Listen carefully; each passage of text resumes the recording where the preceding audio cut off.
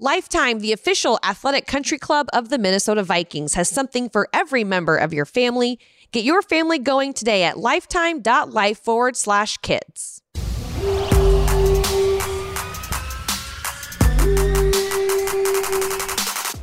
Not only will this year's Super Bowl feature 2 black quarterbacks for the first time in NFL history, which is a phenomenal feat, but Mahomes versus Hurts, that matchup will also combine to form the youngest quarterback duo to ever face off in the Super Bowl. We've talked about it for years of like age. How long are you going to keep hiring these old dogs trying to make them do new tricks?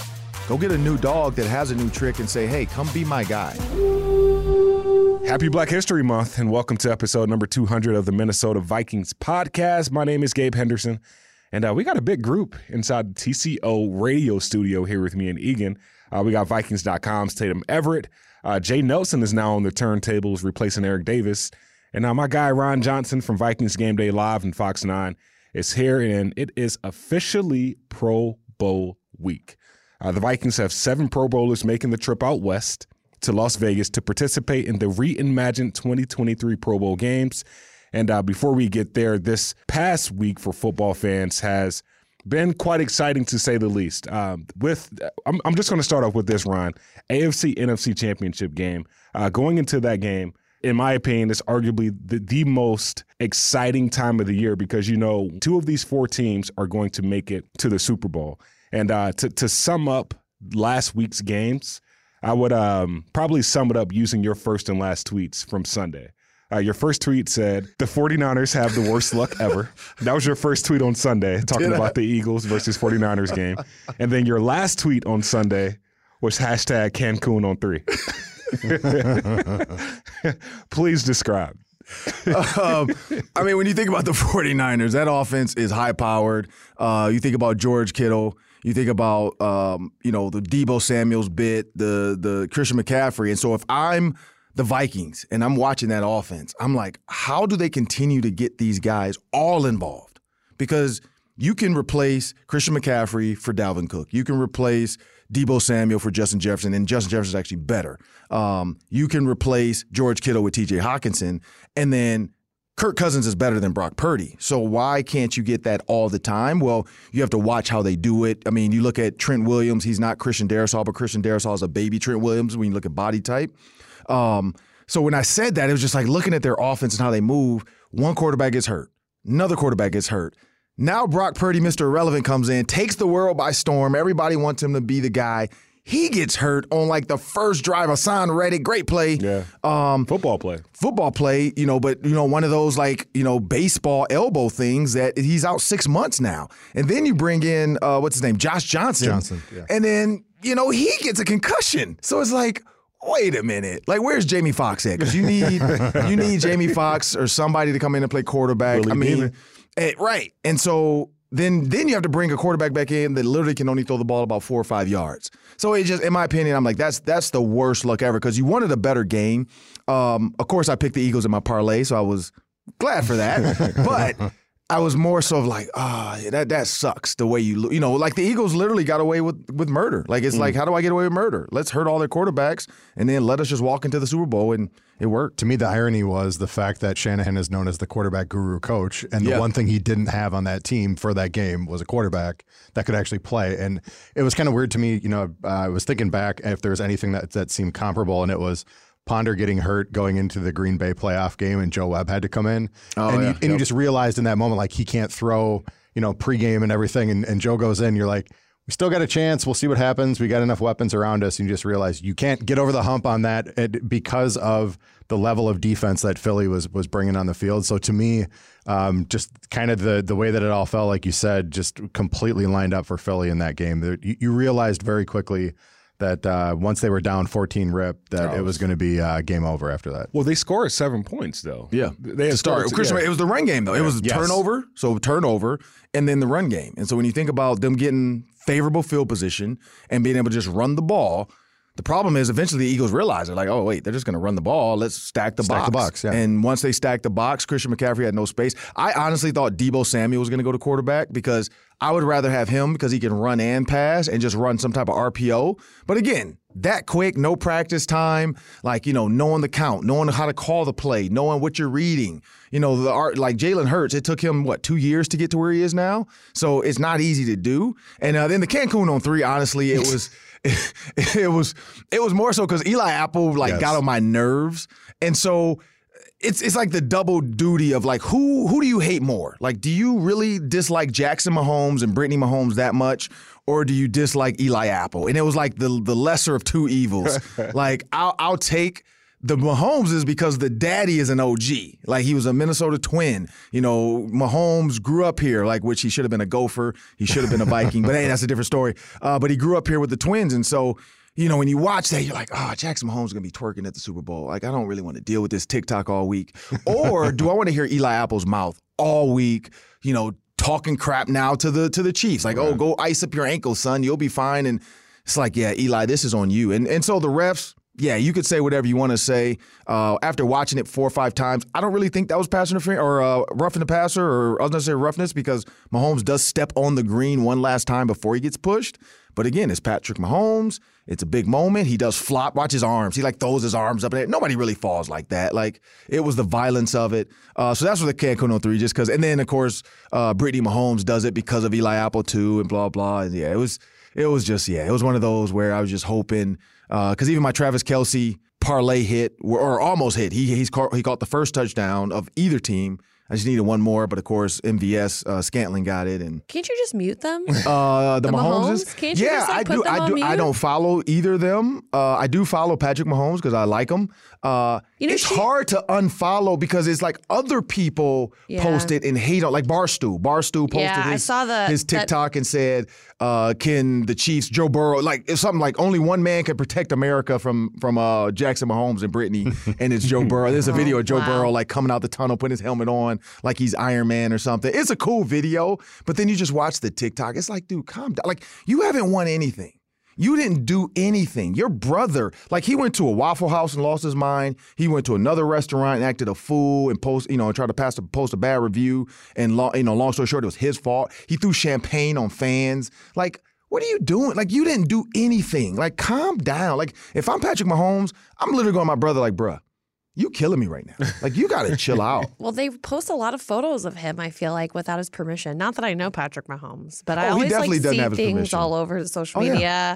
I saw him on the party bus afterwards, and I was like, that's not a good look. But what are you going to do? His brother's an idiot, and TikTok pays him, and so he's going to continue to be an idiot. And he has for that behind-the-scene access, right? Yep, and that's all it is. That's literally, hey, can you take a picture of Patrick Mahomes getting in the shower? Got you guys. I got you. It's coming. He's going to do something extra dumb the next 2 weeks. Well, can't wait for 2 weeks of that. I'm trying not to look. But Barstools is going to post. That's the problem. Barstools will always post the Jackson Mahomes stuff, but then try to hate on him. It's you're feeding the dragon. You're feeding the fire. Ron, welcome to the world of social media. I mean, come on. We all know that's going to happen every single time. Well, for 13 weeks, I wasn't paying attention because the Vikings were winning games. True. So it was. I did want to ask you, though, because you mentioned, how can the Vikings do what the San Francisco offense does? Because you have the weapons and your quarterback is better than Brock Purdy. Mm-hmm. And I would say, I'd argue it's because their defense consistently puts them in very good positions. True. They're not playing from behind. They're not on their heels. They're in good spots as far as the field position games. So, for me, that's, I think, what makes it a little bit easier for that Niners offense. True. You're 100% right on that. Are you trying to say the Vikings defense wasn't always like the 49ers? No, you're right. No, you're right. I just didn't think they put them in good spots No, you're right. Times, no, so this is what I say about the Vikings defense. I call it the square peg, round hole phenomenon. When you take a square peg and try to stick it to a round hole, it's going to work every once in a while because there's kids that can figure it out. And Jimmy, you remember being a kid and doing that. Eventually, a square peg can go. You'll either wear down the sides enough. Good this is not on video because that's a terrible motion to make. But, eventually you'll wear down. I don't know how to do it, but, you shove I'm not doing it. But it's too late. It's too late. But eventually the sides will go down. And so when you think about Danielle Hunter being a defensive end trying to play in the 3-4, I just had Tommy Harris on my show, and he brought that up.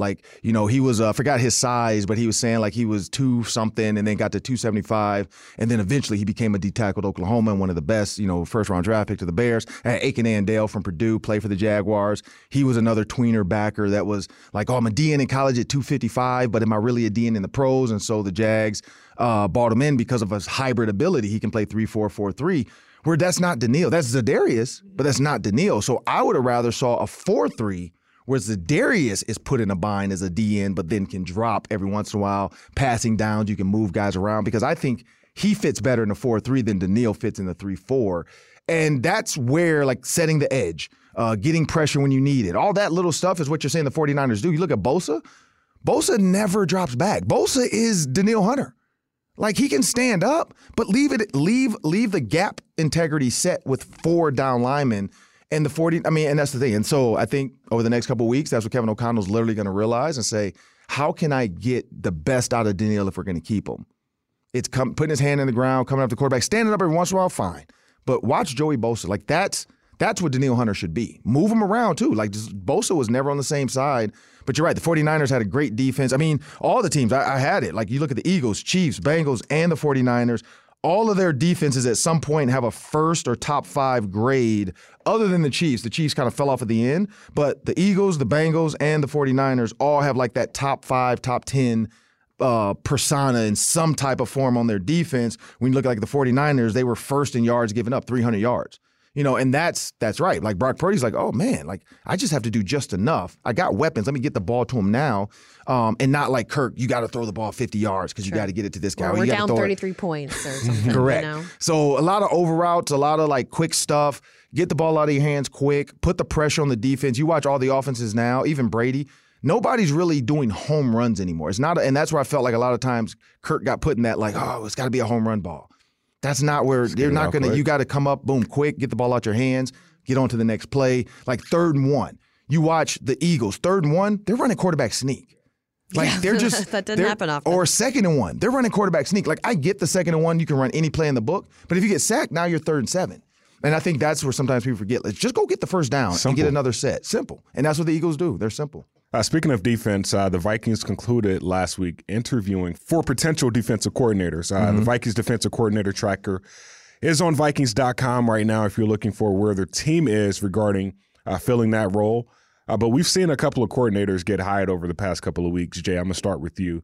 When you look at just this defensive coordinator hiring for this Minnesota Vikings team and I guess the lengthy process that is taken to actually choose a guy, what's your stance on why the Vikings are doing their due diligence and trying to find who the right person is for the job? For me, I think there's all of the dominoes that started to fall a little bit yesterday. You started to see some different head coaches get hired, some DCs and offensive coordinators get hired as well. For me, people have been asking, actually, why haven't we made a decision? Why didn't we make one over the weekend, et cetera, et cetera? I look at it as they're just being patient. I don't think that's a out of the norm type thing, especially if there are potential people either that you're waiting for them to make a decision on another opportunity, or even the idea that there were still 4 top teams that still had some very top tier candidates that were available. So for me, I haven't hit the panic button yet that we're not seeing anything. And to be honest with you, I think a lot of people's first choice is or at least a lot of people publicly are saying their first choice is Brian Flores. And the fact that he still hasn't made a decision means that, he's still in play. There were some photos on social media at the Senior Bowl that started to get some pub yesterday as well. But because of all of that, I still don't feel like anyone's hitting the panic button. 3 of the 4 candidates are still available. Ryan Nielsen did take his position at this point, but you still have Sean, Mike, and Brian available. And so for me, I feel like we're still in a decent spot. We haven't missed out. Now you start to see, 2 or 3 of those last 3 candidates go. People are going to start scratching their heads saying, hey, what's going on here? Right. But as of now, I feel like we're still in a decent spot. Tatum, do you think the overreaction is warranted for that Brian Flores, Kwesi Adolfo-Mensah picture at the Senior Bowl? I mean, it's like TMZ all over again, exactly, right? Yeah. I mean, like, the guys know each other, obviously. They both know that they're interviewing, and I think they're both taking their time in the process. Yeah, I think it's overhyped 100%. I mean, you got to think, like, it's a small NFL world. Their paths have probably crossed before. Kwesi is going to do his due diligence. I think that they've all proven that they think collaboratively. They think together. They don't jump and make rash decisions on things. And so I expect a decision in the next, obviously couple weeks. But and I'm not sure. And this is total speculation. Like I have no hearsay, no proof of this. But I wouldn't be surprised if maybe they do another interview with another candidate. I could see that. Just with the turnover and like what the Super Bowl teams obviously can't interview until then, and we saw that happen last time when they wanted to target Kevin O'Connell. So I wouldn't be surprised if it takes a little bit longer. Yeah, and you might see another name. Yeah, like Steve Wilks is still out there. There's other defensive-minded guys that are still out there. Ron, what's your stance on it? If you look at, like she said, the Super Bowl teams, you got to look at their not just defensive coordinators, but they're smart defensive guys that people like, because there's names sometimes that you don't know, and it's not always about the hot hire. Like Kevin O'Connell, when he got the job with the Rams, it wasn't like, oh, he's this hot name. It was just Sean McVay knew him. He's like, hey, I know your resume. I know what you've done. I know who you've worked for. And a lot of times that goes into that process too. And so we've talked about it for years of like age. How long are you going to keep hiring these old dogs trying to make them do new tricks? Go get a new dog that has a new trick and say, hey, come be my guy.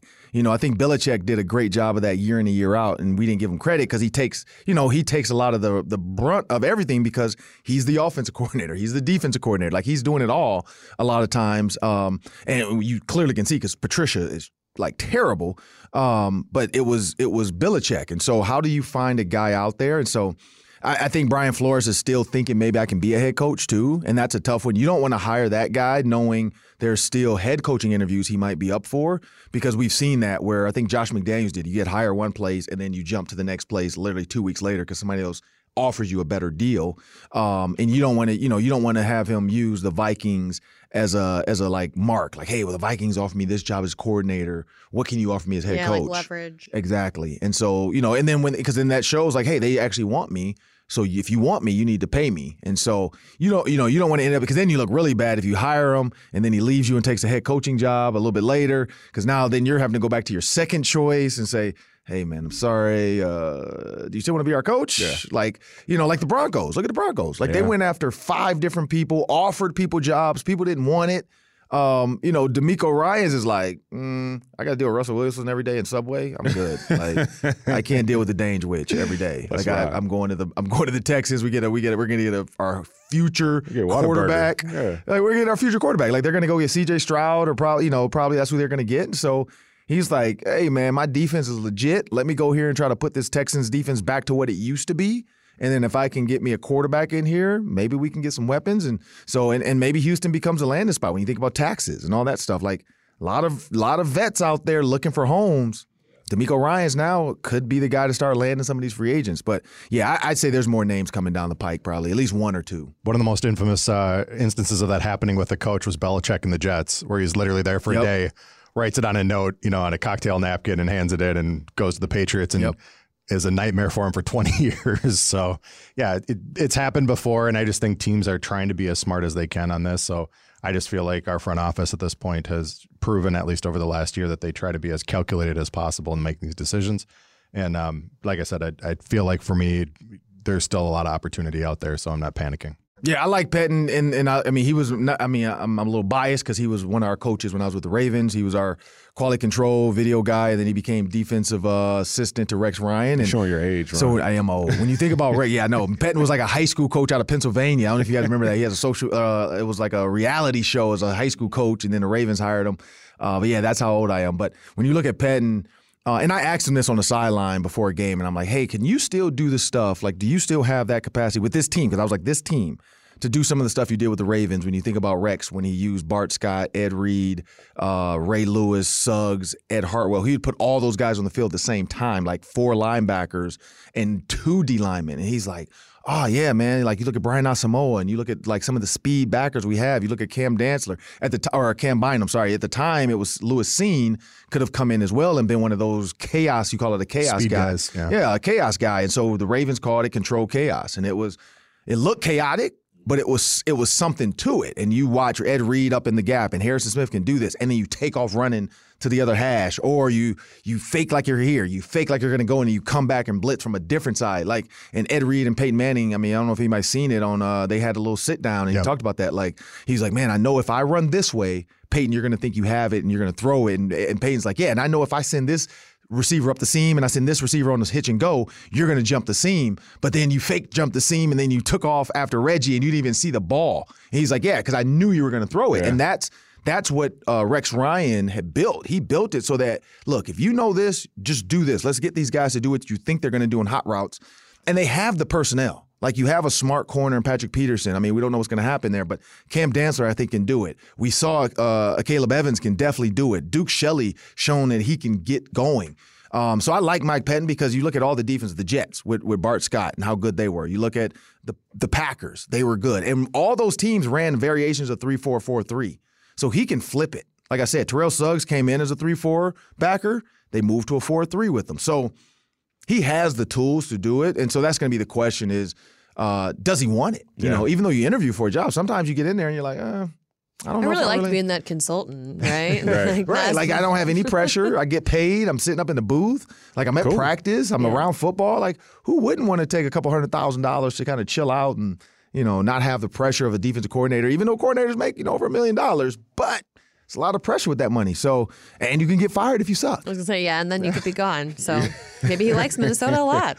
Maybe. I mean, you see him in the cafeteria. We all see him in the cafeteria a lot, and he's, smiling, good mood, good energy. And I guess that's the lack of stress of not being a coordinator. So, yeah, there is some challenges with, having that pressure of that role. But there will be a lot of challenges this week in Las Vegas with the Pro Bowl games. The new reimagined Pro Bowl games, there's 11 different challenges this year, Ron. Mm-hmm. I'm not going to name them all, but longest drive, passing, precision passing. There's golfing in the Pro Bowl this year.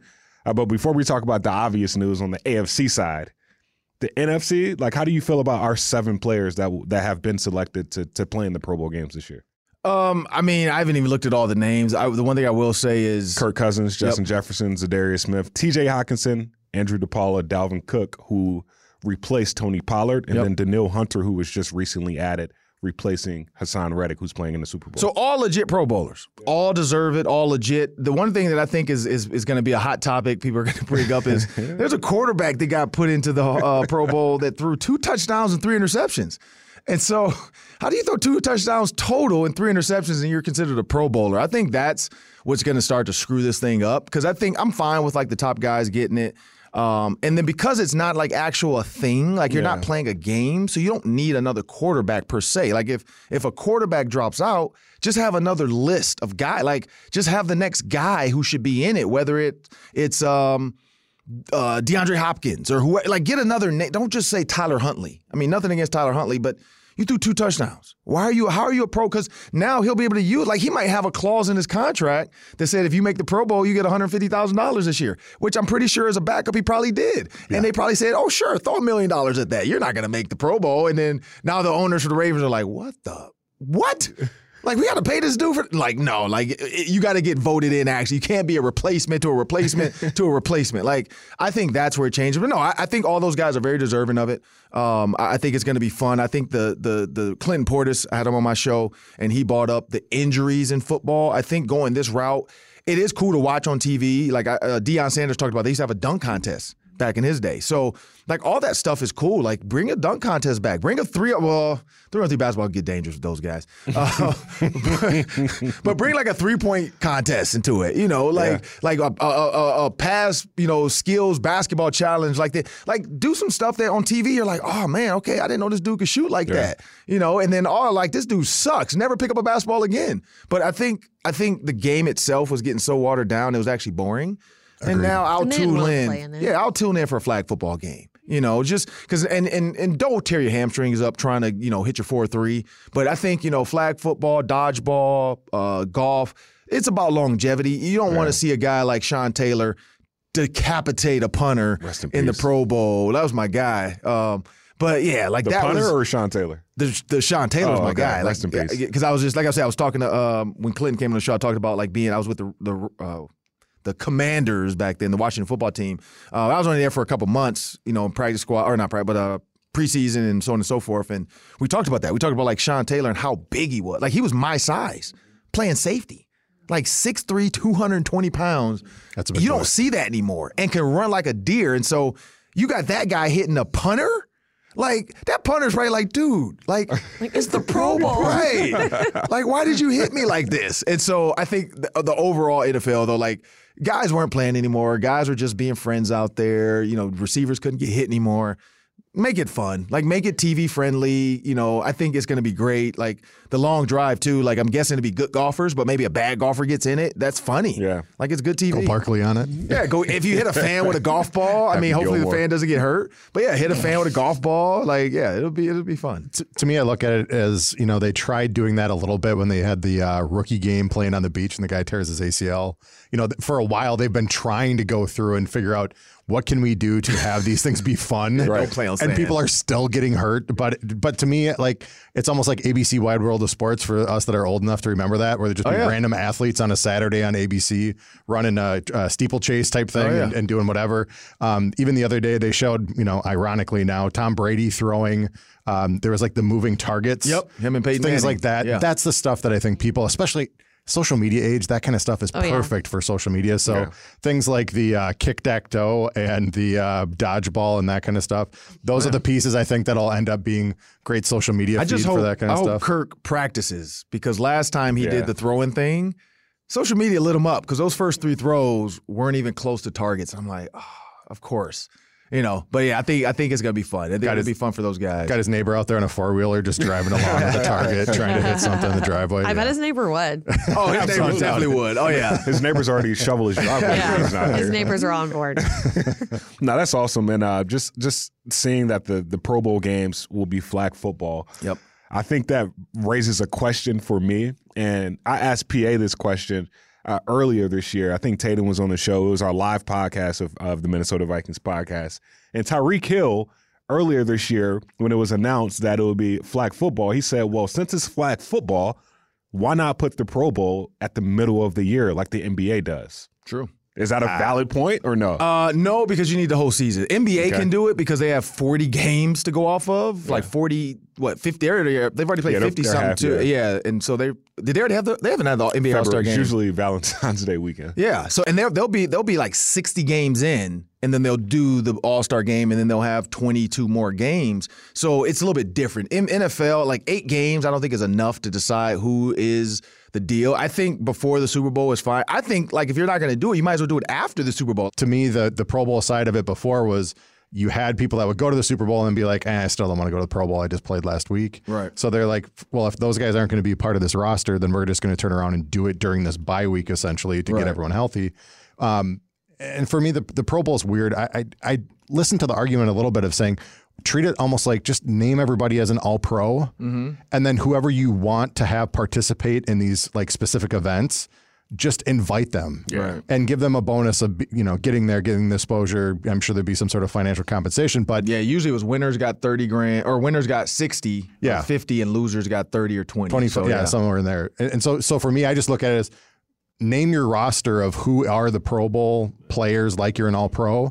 And then for everybody else, you can either have those people come in if they don't want to do it, add a couple extra people like, we do anyways, to participate in these different pieces. And if they want a free weekend in Las Vegas at a hotel and bring the family and do your thing, that would be a solution in order for it to not feel like it's just like, well, and you're added added as this stuff goes along. Because it's kind of like the quarterbacks are playing hot potato in the AFC. It's just like, you take it. You take it. Like Derek Carr.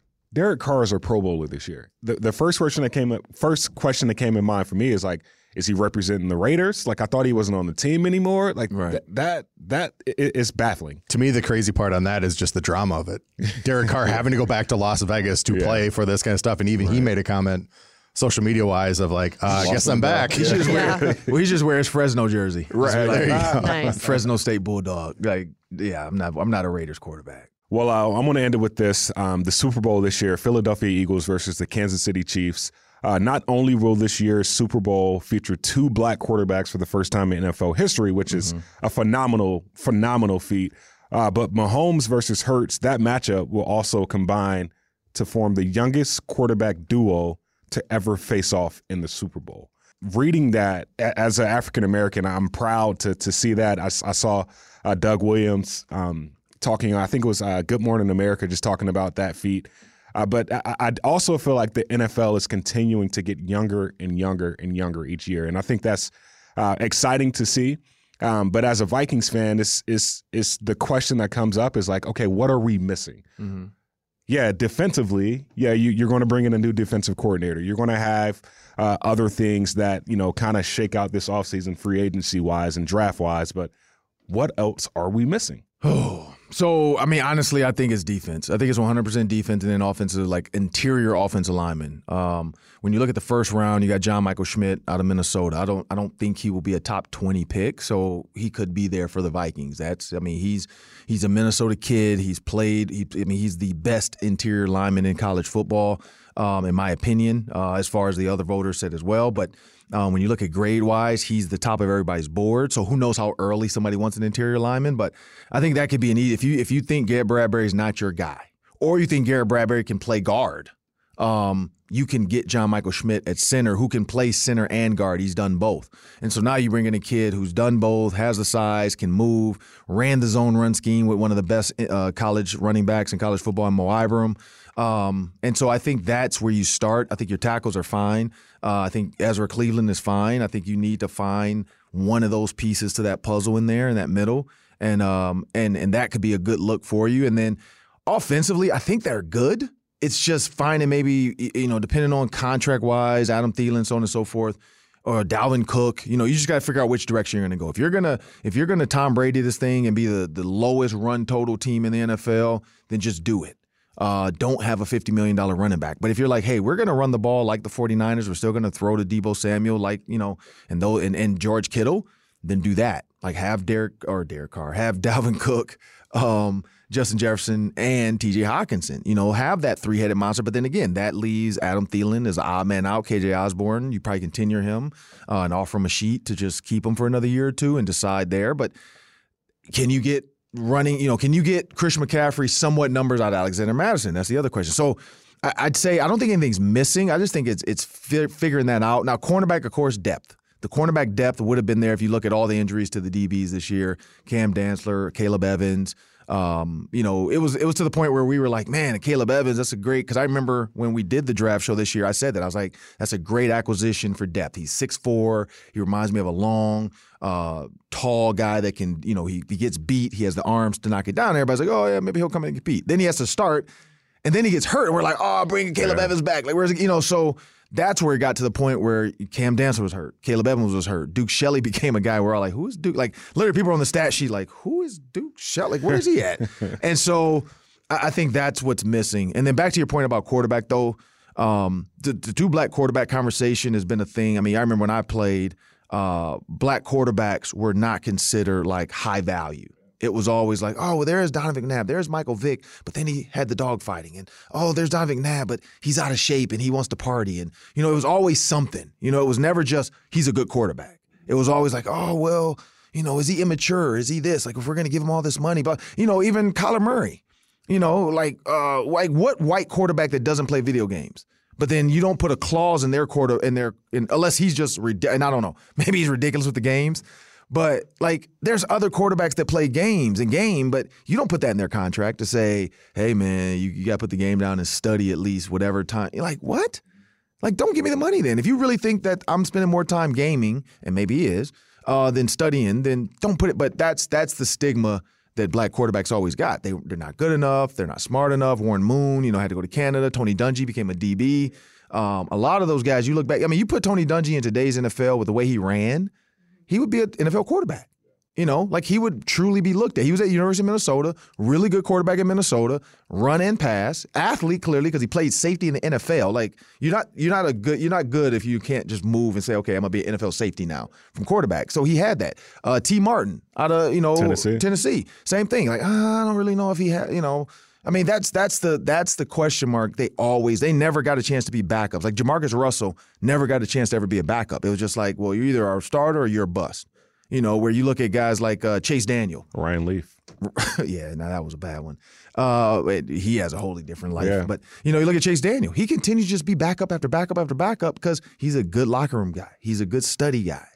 Jim Sorgi played behind Peyton Manning for years. Never played, though. But, hey, he's a good locker room guy. A lot of black quarterbacks don't get that. They don't consider them good, smart locker room guys. They just always – and so now a guy like Patrick Mahomes, Jalen Hurts, they're starting to show people like, hey, look, give me the keys to the castle. Justin Fields with the Bears. Look at Geno Smith. He was a backup that resurgent. Yep. And that's the thing. And that's guys like that are good. So, for it to just finally be in the first ever, like, one, you got to win. So it's not like something you can hand black guys. Like, okay, here, let's go to the Super Bowl with you. Right. But the fact that more teams aren't giving some of these quarterbacks chances because when it's like between these two, well, let's go with this guy and see what happens. And so, I do know like Jalen Hurts is literally putting the world on notice. Like every coach now is like, oh, wait a minute. Like, can I get an RPO quarterback? CJ Stroud, remember CJ Stroud? Everybody's like, I don't know. Like Justin Fields, I don't know. And now Jalen Hurts, the Bears are like, oh, wait, that's all we got to do? Yeah.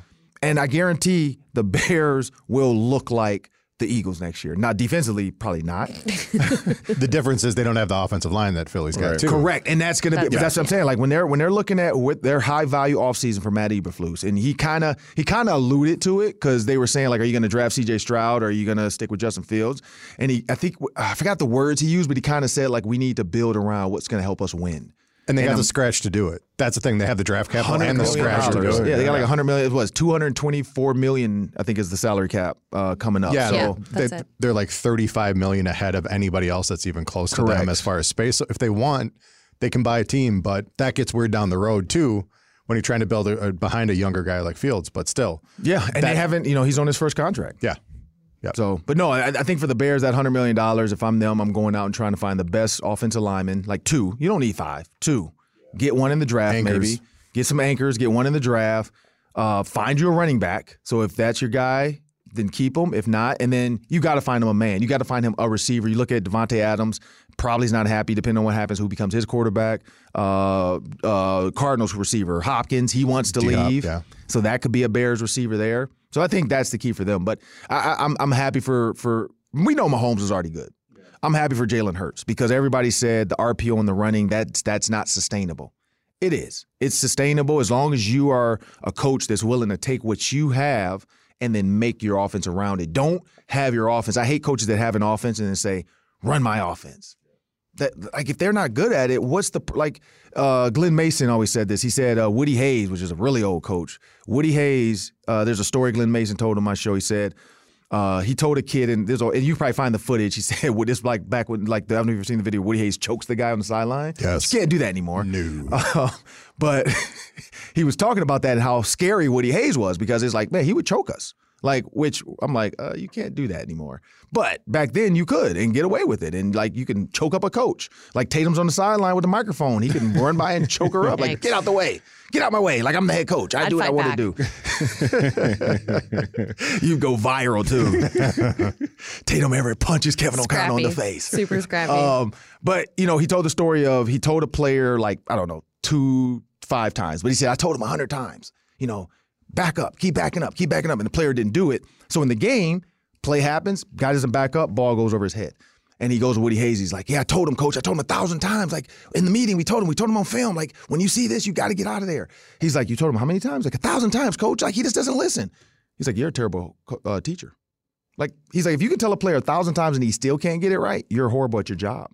And he's like, it's not for that. Well, some players can't get right. Like you have the players that you call them can't get right. But Woody Hayes believed that if you are not willing to figure out what can get him right, like, so he might be dyslexic. He might be a visual learner. He might be a color learner. Like, I do that with my daughter's second grade basketball team, which is the funniest thing ever. But I've figured out for them, it's shapes.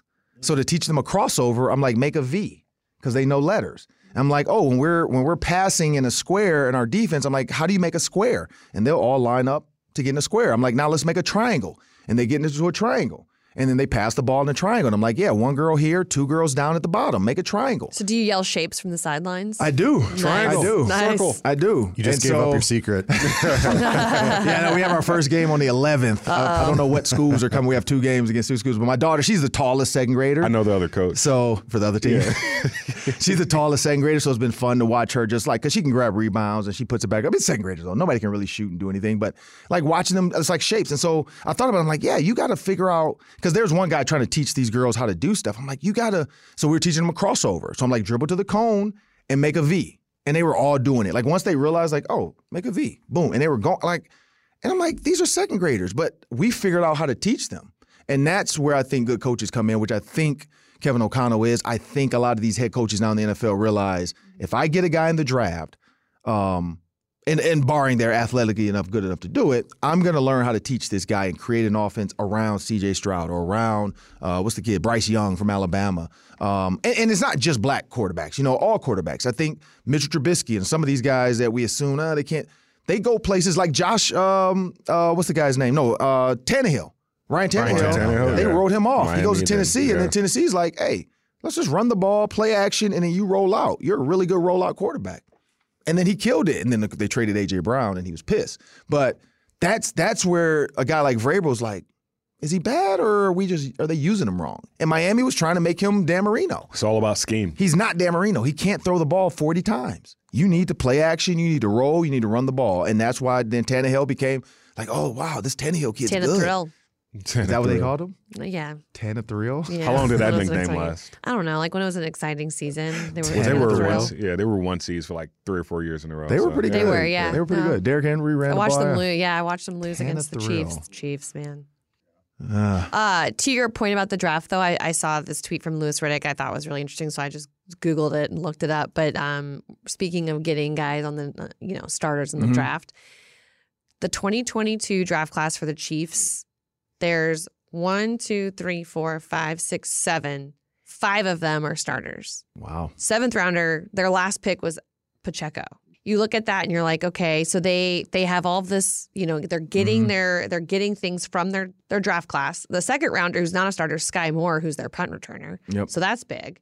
And then they have 12 selections in the 2023 draft. Wow. I'm just thinking about Trent McDuffie in that draft, too. Like George Karlaftis. Yeah. Like both of those guys made plays for the Chiefs. So the draft, you can win through the draft. We've seen teams do it, and the Kansas City Chiefs is another team that's proven that you can do it that way. That's the ultimate, though, is to get quality veterans mixing with young talent, and that's how you get a roster financially that can sustain. And so you're just kind of replacing the old with the new. They're coming in, they're making plays, and when you have tentpole anchors like you do with the Mahomes at the most important position there, you don't have to year after year keep using top tier draft capital to try to fix that position. A place like the Chiefs, it just feels like they're set up for sustained growth forever. So we'll see how it goes. We don't have 7 draft picks this year, but we have 4. We have 4 yet. But you can turn 4 into 6. You just got to make some trades. Maybe trade some players and get some picks. There you go. He's gonna be wheeling and dealing. It's gonna happen. I mean, but even the Trent McDuffie, I know we broke that down last year in the draft thing, and I kind of said I liked him. I thought his size, his speed. But the Vikings traded back. That's always a question mark. It's like when you trade back, what do you get out of it? Is it worth it? I think Karlaftis was available too, right? But it's all about the and again, he's a DN. Does he fit in a 3-4? He doesn't. Because we were trying to figure out if Daniil was coming back. Correct. And then we signed Zadarius. So it was like, do we really need another pass rusher if we have 2 guys that can rush the passer? We need cornerbacks. Never can have too many pass rushers. The Eagles have shown us that. That is very true. Very true. It's going to be a fun Super Bowl, but I'm sure we'll talk more about that next week during Super Bowl week. But Ryan, always a pleasure having you on. The Vikings, it's about to be go time for them this week. Kwesi Adofo-Mensah, Kevin O'Connell, they're down in Alabama right now at the Senior Bowl. So they're doing their due diligence, making sure that they have the right Vikings on the roster next year via draft. So there will be a lot of talk about that as we continue to move forward with this 2023 offseason. For Jay Nelson, Tatum Everett, Ron Johnson, my name is Gabe Henderson. Thank you guys again for tuning into another edition of the Minnesota Vikings podcast.